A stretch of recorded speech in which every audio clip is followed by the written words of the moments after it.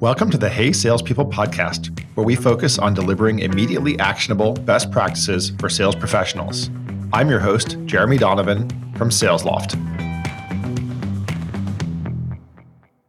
Today it's my great pleasure and honor to welcome Rob Jepson, the founder and CEO of Xvoyant and the host of a podcast that I love to listen to, the Sales Leadership Podcast. Definitely encourage you to check that out. Welcome to the show, Rob. Hey, man, thanks for having me on. Super excited to be with you today. I like to invite people who really have walked the walk or are currently walking the walk. And Rob, before his time at Xvoyant, had a lot of different roles, but the one that impressed me the most is that he spent 10 years at Zions Bank, where by the end, he was leading over 1,000 commercial bankers. So you can think of those as salespeople who are generating over $3 billion in new business annually. So the man has definitely walked the walk. Humbled to be with you guys today. And I cannot wait to get into what's making things going in the greatest profession in the world. What's your favorite sales book of all time, and why was that so important to you? Yeah. Have you read Shoe Dog? Phil Knight's book. Brilliant. That's all about sales. There's a quote in there. He's like, when I was selling encyclopedias and then when I was selling financial services, I hated my life and I sucked at it. But the minute when I started pulling shoes out of the trunk of my car at track meets, something changed in me. And what he says in there is, passion is something that a customer or a prospect, it's irresistible to them. And so that's not purely a sales book, but it's this book about sales and the things that this person tapped into from a passion perspective that drove his activities. Because I really do believe sales really comes down to purpose-driven activities. And we'll talk about that, not just activities. Watching what made Phil Knight go from a struggling somebody with an idea to someone that could fight through almost any challenge because of passion and how that drove his activities and the purpose behind them, that's a killer sales book. Yeah, I do love that one. And to your point about that passion is irresistible in selling, I have this framework that I use for picking where I'm going to work, and it has 4 elements to it. But one of the elements for me is meaning in the work. And throughout the course of my life, I'm getting not super old, but old enough that I've been through a few iterations of what meaning means to me. I've settled on something kind of simple, which is that I believe in the product enough that I would sell it to a friend or a family member and think that I was helping them. That's why I picked that book, because it really reinforced to me, Jeremy, the importance of having the first sale that happens has to happen in the heart of the salesperson. Because I have this big belief, Jeremy, that intent is more important than technique. And if your intent is to help the person that you're talking to make their life better, make their career more effective or successful, have them be more successful because they engaged with you, that just goes to my core. And it kind of validated some things that made me who I like. One of the things I'm proud of, Jeremy, is I'm an old dude. I've been in this game for a while. My very first large enterprise deal I ever did, I'll never forget. I was selling software to financial institutions. And they said, no one's ever done a deal faster than 6 months for a large enterprise deal. And I got my first deal done in 4 months to a dude at the Hartford Life Insurance Company. His name is Tim Dwyer. And Tim Dwyer, 20 plus years later, is still one of my good buddies. We talk regularly. If you can't sell something that will make it so you can end up genuinely having positive relationships, it may have started because you sold something to them. But if they don't make it so you can help their life be better and they're grateful that they bought from you, you're selling the wrong thing. Yeah, your story with Tim resonates so deeply with me. And I had not really thought about this, but most of the friends that I have now were in one of 2 categories. They were either people that I sold to in my 20s or people I worked with. You do have to care about them to sell to them, especially as you get into enterprise deals. That's what sales love is, right? I mean, we love what we do because we genuinely, if we're authentic in what we do, the person will be pumped that they bought from you. They'll want to buy from you again. They'll reach out to you and ask you, what do you think about other things that they're buying?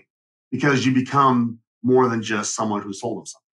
It is the trust factor. I mean, sometimes the trust factor is also saying, hey, this is not the right product for you. Or, hey, you should really talk to XYZ about this, right? Or don't buy a product at all in this category. Well, usually I ask people what's the first thing they ever remember selling, but you just told me the first enterprise deal you remember selling, which is actually in some ways more useful, unless you particularly have a fond childhood memory of selling something to your friends. If I was to go back to the childhood thing, I have my own Tom Sawyer moments of having my dad pay me to do like mowing the lawn for $10, but hiring my little brother to do it for free. And, that's probably as much about starting my business. He still jokes with me about that. And maybe even earlier, I used to pick up rocks and use a marker when I was like 4 or 5 years old. I would color the rocks and I tried to go sell them to the neighbors. And my mom would be so humiliated that I was trying to sell rocks to the neighbors that they thought was cute. The little 5-year-old kid trying to sell something. I gravitate to it, man. If there was ever a profession I feel like I was born for, I feel grateful that I found it. I don't know if I've met anyone yet who's been through a college sales program. Have you met anyone who's been through those programs? Do they seem better prepared in the interview process? There's a lot of great schools. One of my favorite ones is at UT Dallas, led by Howard Dover. They have to actually sell stuff. So they have these different events like the golf tournament, a number of other events that they have, like a leadership conference that they sell tickets to. And their grade is based on how well they sell and hit quota, but also how they overcome objections. And they use a number of different tools, and they're taught how to use modern sales tools. And those kids are getting 100% of them are getting jobs. Like I have a friend at Adobe that has hired many of them, and he's told me those people coming out with those degrees are more advanced than people that are in their first 2 to 3 years because they've already been taught how to do those skills. Well, it's almost the perfect segue because the professor of those classes is effectively serving as their sales manager. So I think it's a good segue into intentional improvement. So I guess the formal place to start with manager and rep relationships is in one-on-ones, but there's so many other things. But let's start with one-on-ones. So do you have a philosophy on how to run those one-on-ones and what they should be about? One-on-ones are a sales leader's and a salesperson's most underused yet most valuable tool if done correctly. But let me talk about your question, what makes them work? Number one, we have to have a process about it. I mean, too many people, like one of my customers has 400 managers. And what that means for them is there's 400 ways that they do one-on-ones. And that's a problem. I mean, it's a real problem because the rep doesn't know what to expect from manager to manager or even from time to time. So 95% of the modern sales teams have some kind of a sales process. I won't tell you get into how well they use their sales process. But in work with Jim Dickey, who formerly of CSO Insights and now with his own company, Sales Mastery, I think he's one of the smartest sales researchers in the world. He shared with me that only 3% of sales leaders have an actual coaching process. A process to actually make sure that they support the sales process in ways that individualizes things for salespeople. Too many times, people think, oh, well, if I'm hitting my goal, what do I need to talk to you about? Or they say, if I have a star performer, I'm going to leave them alone. Or I'm only going to coach the people who are missing. Or the stupidest of all, the old 2005 data that said, I'm only going to move the middle. I'm going to coach the B's and C's and leave the A's and D's alone. Number two, you got to individualize. Too many people have like their manager top secret spreadsheets where they say, we're going to gamify this, or we're going to have everyone get to this minimum threshold, or well, this is what the average is. Jeremy, no one wants to walk in and just get held to some average. What a coaching situation should be about is how do we help you get, I always start with 10%. What if you had a plan that got every member of your team 10% better? What if the rep, when they walked in, knows that the whole purpose of this is I'm going to leave with a couple things I'm going to do differently, that I have an expectation I'll be at least 10% better as a result. It's not going to be, well, you're below the average line. What are you going to do about it? Right? And then the last thing I would say, it's got to be consistent. Too often I coach if I have time. I don't have time for this. Or you're hitting your number, so I'll catch you next week or next month.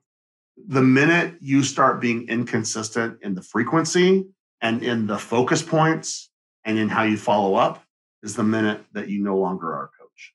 How should people be coaching? Like you get in that meeting and what are you supposed to do? I believe that the most important thing we want to do is have people create more purpose to their activities. I call it purpose-driven activities. Sometimes it means more activities, and sometimes it means doing activities differently. But coaching has to be around how salespeople conduct activities, because activities are what creates everything that we do. It's how you use your time. It's how you use your tools. And so you need a way of saying in this one-on-one, let's evaluate where we should focus our purpose around activities, not because you're good or because you're bad, but because we want to go from where you are to where we want to be next. And so my favorite way of doing that is I've boiled it down to two things. You can tune the engine or you can tune the deal. And tuning the engine goes down to something that I didn't invent and I don't know who did. It's been around for years. I look at the sales equation. Number of opportunities multiplied by average deal size or revenue per customer, whichever metric you like, multiplied by win rate, divided by length of sales cycle. I can really quickly say, how much do we need to grow or how much do we want to grow? And I can start looking at those four pistons. The only four things you really have to be great at: opportunities, revenue per customer, win rate, and speed. Every activity, if you can't wrap activities around those four pistons and have a good way of understanding, if you're my boss, Jeremy, and I'm me, and let's say that I'm a core performer, but I want to be a club performer, you owe it to them to be able to say, let's look at what the pistons are firing at, what the way the pistons fire for the club performers versus you. And then let's set some activities that are going to help the opportunity starts piston fire more, or have the revenue per customer piston fire more. And that's not hard to do if you create a coaching process. To pull another book in here into the discussion, Jason Jordan and Michelle Vazana's Cracking the Sales Management Code, right? So the whole deal there is yeah, you're going to work backwards, which is there are some business result that you want to attain. And then there are some intermediate, I think they call them objectives, that have to happen that the salesperson only has partial control over. But the one thing that the salesperson and the sales manager have control over is activity. And it's activity quantity as well as activity, I'll call it effectiveness. So getting to your specific question, like the tuning the engine, the activity effectiveness is ultimate, and volume is what drives those things, like the number of ops, the ASP, the win rate, and the length of the sales cycle. So yeah, I'm sold on that. And that's why if you want to be a great coach, you can't just go in there and say, what are you going to do? I mean, you have to have a way. So some people, they won't have a strong enough sales process yet. And telling them to get to goal, all you're going to do is create a morale problem. But if you can say, this is where you're off, you're working your guts out, man. I mean, you're making tons of calls, but your calls are not turning into opportunities. Well, then we should start looking at the skills. If we know the activities are where they need to be, let's start looking at, how are you targeting, right? Let's listen to some calls. Let's inspect some of your emails. Let's start looking at the skill on, are you leveraging trigger events, or are you connecting to something that gets their attention? There's all kinds of things. If we are getting past just activity management and we get into horsepower management, I know it's like a corny thing to call it, but the engine has to create horsepower. Just like if you want to be in a high performance car that's going to win a race, that car had better have an engine that throws off horsepower. And a rep and a manager, if they can understand that there are only four pistons, everything should support one of those four pistons. It simplifies everything, Jeremy, and it makes the one-on-one so no one feels like they're being babysat. That's one of the things you want to get away from them. Am I micromanaging or babysitting? No, we are tuning the freaking engine, man. Agreed. And I think if they understand the purpose, it's not micromanagement. I had the great honor of working for ex-McKinsey people, and they taught me this bright spot analysis technique. So if you've got those four pistons, those four levers, go stack rank your people, and then go observe what the top whatever 5% of the people are, and go observe the bottom 5%, figure out what the delta is, and then teach everyone the delta. Such a valuable technique, and yet I see so few people actually doing that. You're dead on, dude. That's super good, because if you have benchmark data, particularly around what the high performers do from an engine perspective versus what the low performers do from an engine perspective, and then you can compare that to where the individual is from an engine perspective, that's a badass conversation. Most leaders don't give that conversation to their reps. It's so valuable. It actually makes me think of another piece of data I ran across today. I was reading some data about when's the best time to book a meeting, time of day.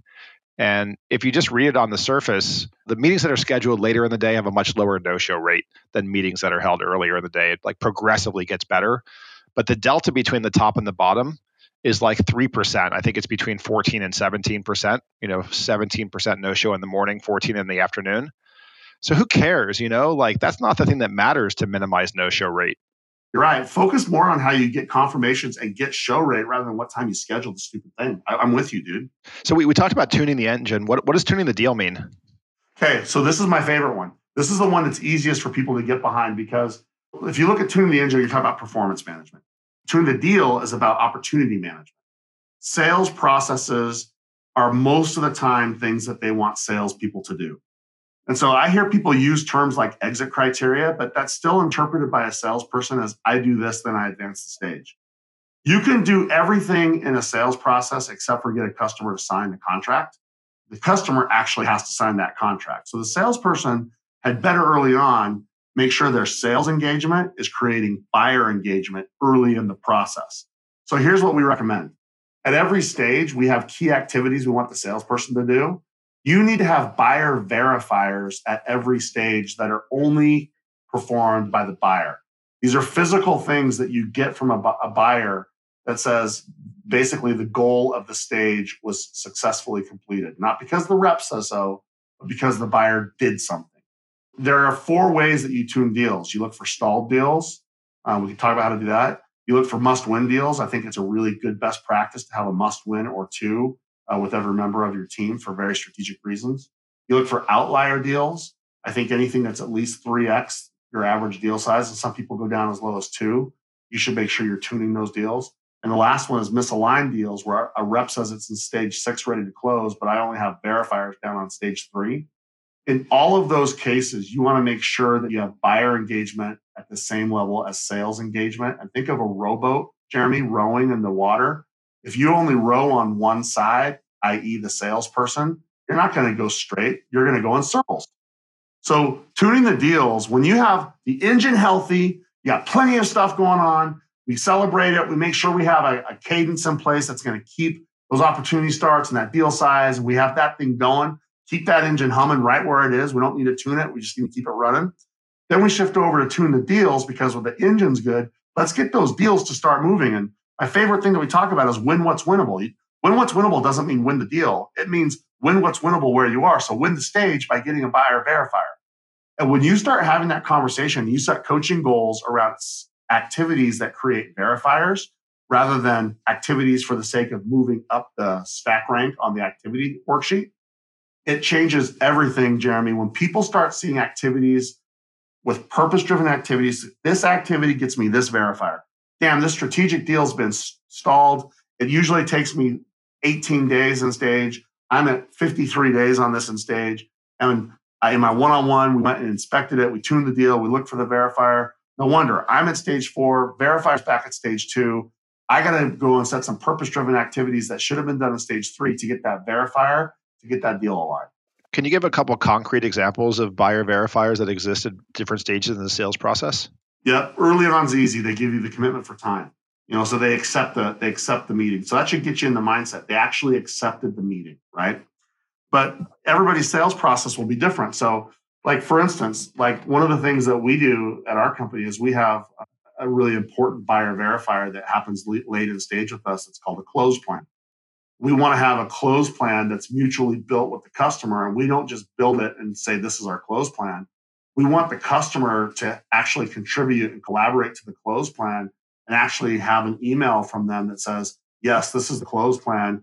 We're at a point right now where we could close this by this date, but we need to have these things happen and get these people to say yes. And here's what we're going to do about it. You can figure out a way. That's my favorite thing, what we do, Jeremy, because we help companies implement stuff like this with their sales teams.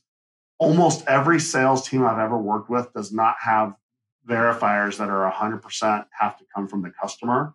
But in every case, when they start looking at it that way, it creates a different kind of relationship with the customer because the customer feels like they're participating in the cycle rather than having it done to them. We talked a lot about what managers should do with reps. I'd love to hear your thoughts on what should reps do to get more out of their managers?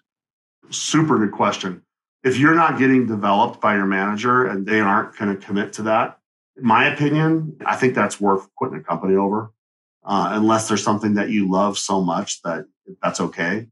How do you get more out of your manager? The first is I would ask them, I would reach out and say, hey, I really have a lot of ambition. I have a lot of places that I want to go. I would really love it if we could start having a consistent one-on-one.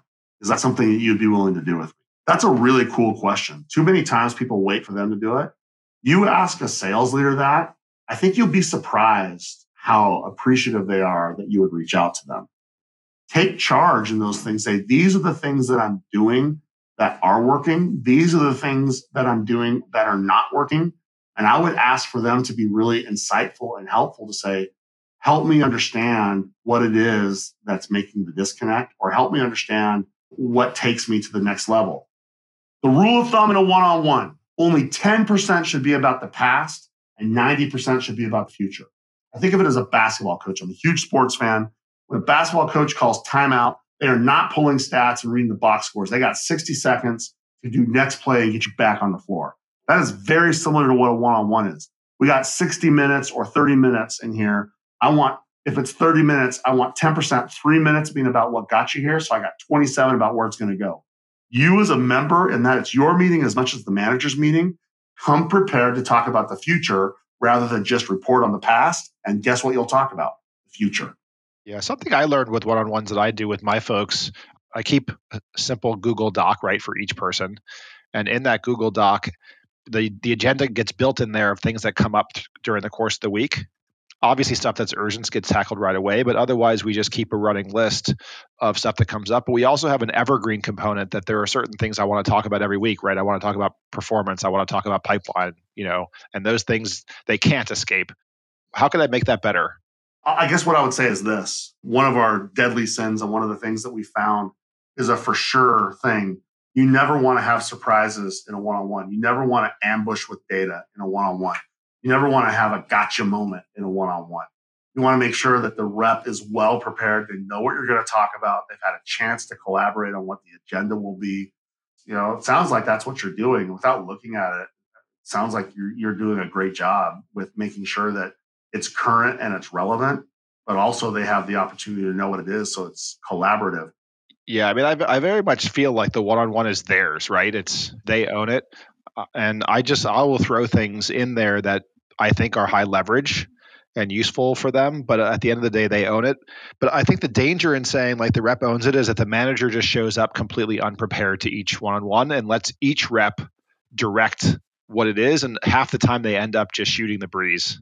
You know what? That happens, and that's why it's important to have like a pretty good agenda. And like, you make me think of a video that I like to use when I talk to people. It's a classic. Are you movie buff or okay to go with old movies? Yeah, I'm a huge movie buff. I'm sort of the creepy dude who sits in movies by himself all the time. So yeah, I can go for it. I've had plenty of time on the road. One of my favorite things when I'm traveling by myself is I go to movies. So I'm very comfortable going to movies by myself. That's exactly, you and I are birds of a feather there. That is absolutely the thing I look forward to the most when I'm traveling. That and the food. Yes, sir. Sounds like we need to travel together, man. So here's the movie, okay? Fast Times at Ridgemont High. It's an iconic scene when he's in the classroom and all of a sudden there's a knock at the door and the pizza man shows up. Remember the scene? Yeah, of course. And he says, Mr. Hand's like, whose pizza is this? And Spicoli pays and he's like, hey, Mr. Hand, you've always said this is our time. And, no, you say it's your time out, but I thought about it. And if I'm here and you're here, it's our time. And what better way to spend our time than having a delicious pizza together? But I use it as a training metaphor to say, listen, leaders, what are you doing to make it genuinely our time? Not your time, not their time, our time. So we both know what we're going to do together. We both get value from this. It's your guys' collaborative time. It's not just you're there and you just shoot the breeze. Totally agree. I've heard you talk about this concept of RAZOR. Can you give us a high-level outline of what that is? RAZOR stands for results, activities, skills, and resources. You start a one-on-one with results, not because you coach to results. We're going to coach to activities. But we use results to very quickly get meaningful and relevant to the rep. And there's three things. Are you hitting quota, year-to-date quota right now? If yes, are you hitting year-to-date personal aspirations right now? If yes, does your process say there's more good stuff coming? If all those are yes, you're going to have a category one conversation that we call how good can you get? That'll be a blend of tuning engine and tuning deal. We talk about, you've climbed the summit, you've hit Mount Everest. Now where do you go? Let's fly to the moon. We have that conversation with your star performers on how good can you get? And I got news for you, Jeremy. Star reps love the how good can you get conversation because then they start talking about roadblock removal and all kinds of powerful things. If any of those are no, quota, aspiration, or process, we're going to come down and we're going to see where are they in the process. The process will either be strong or weak. If process is strong, that means they have a good engine, you have a good pipeline, then the coaching conversation goes to tune the deals. If the process is weak, the conversation goes to tune the engine. Regardless if it's category 1, 2, or 3, how good can you get? Tune the engine, tune the deal. We finish that with setting coaching goals tied to activities, skills, or use of company resources. So the first R, RAZOR, starts for results. It always finishes with a change in activities, skills, or resources. You can very quickly use that to be extremely relevant to a rep and have them be excited to set a coaching goal, not because they were managed, because they understand how that goal ties them to results that matter to them. I do want to ask you the question you ask your own guests on the Sales Leadership Podcast, and I don't know that anyone ever asked you, which is, what was your toughest leadership experience? The first one for me was realizing that you can't be on the pedestal. Like, I was a young sales guy that was a great sales guy that became a leader, and I really thought it was about having people be like me. That was a hard one for me because I was the alpha high success guy that thought, if you can't do what I do, you're either not smart enough or you're lazy. That was super hard because that was just kind of who I was. I was wired to beat people, Jeremy. And what it did was it turned people away from me super, super fast. It was ridiculously hard to change.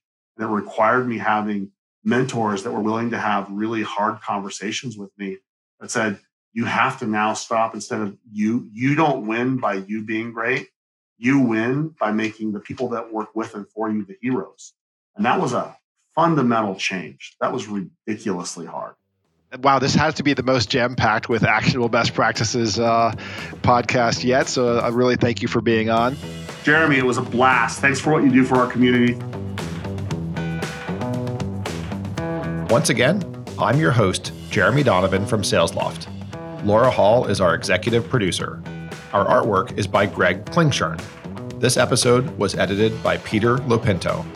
Subscribe to us on your favorite app to learn more immediately actionable best practices from our awesome guests. Thanks for listening to the Hey Salespeople podcast.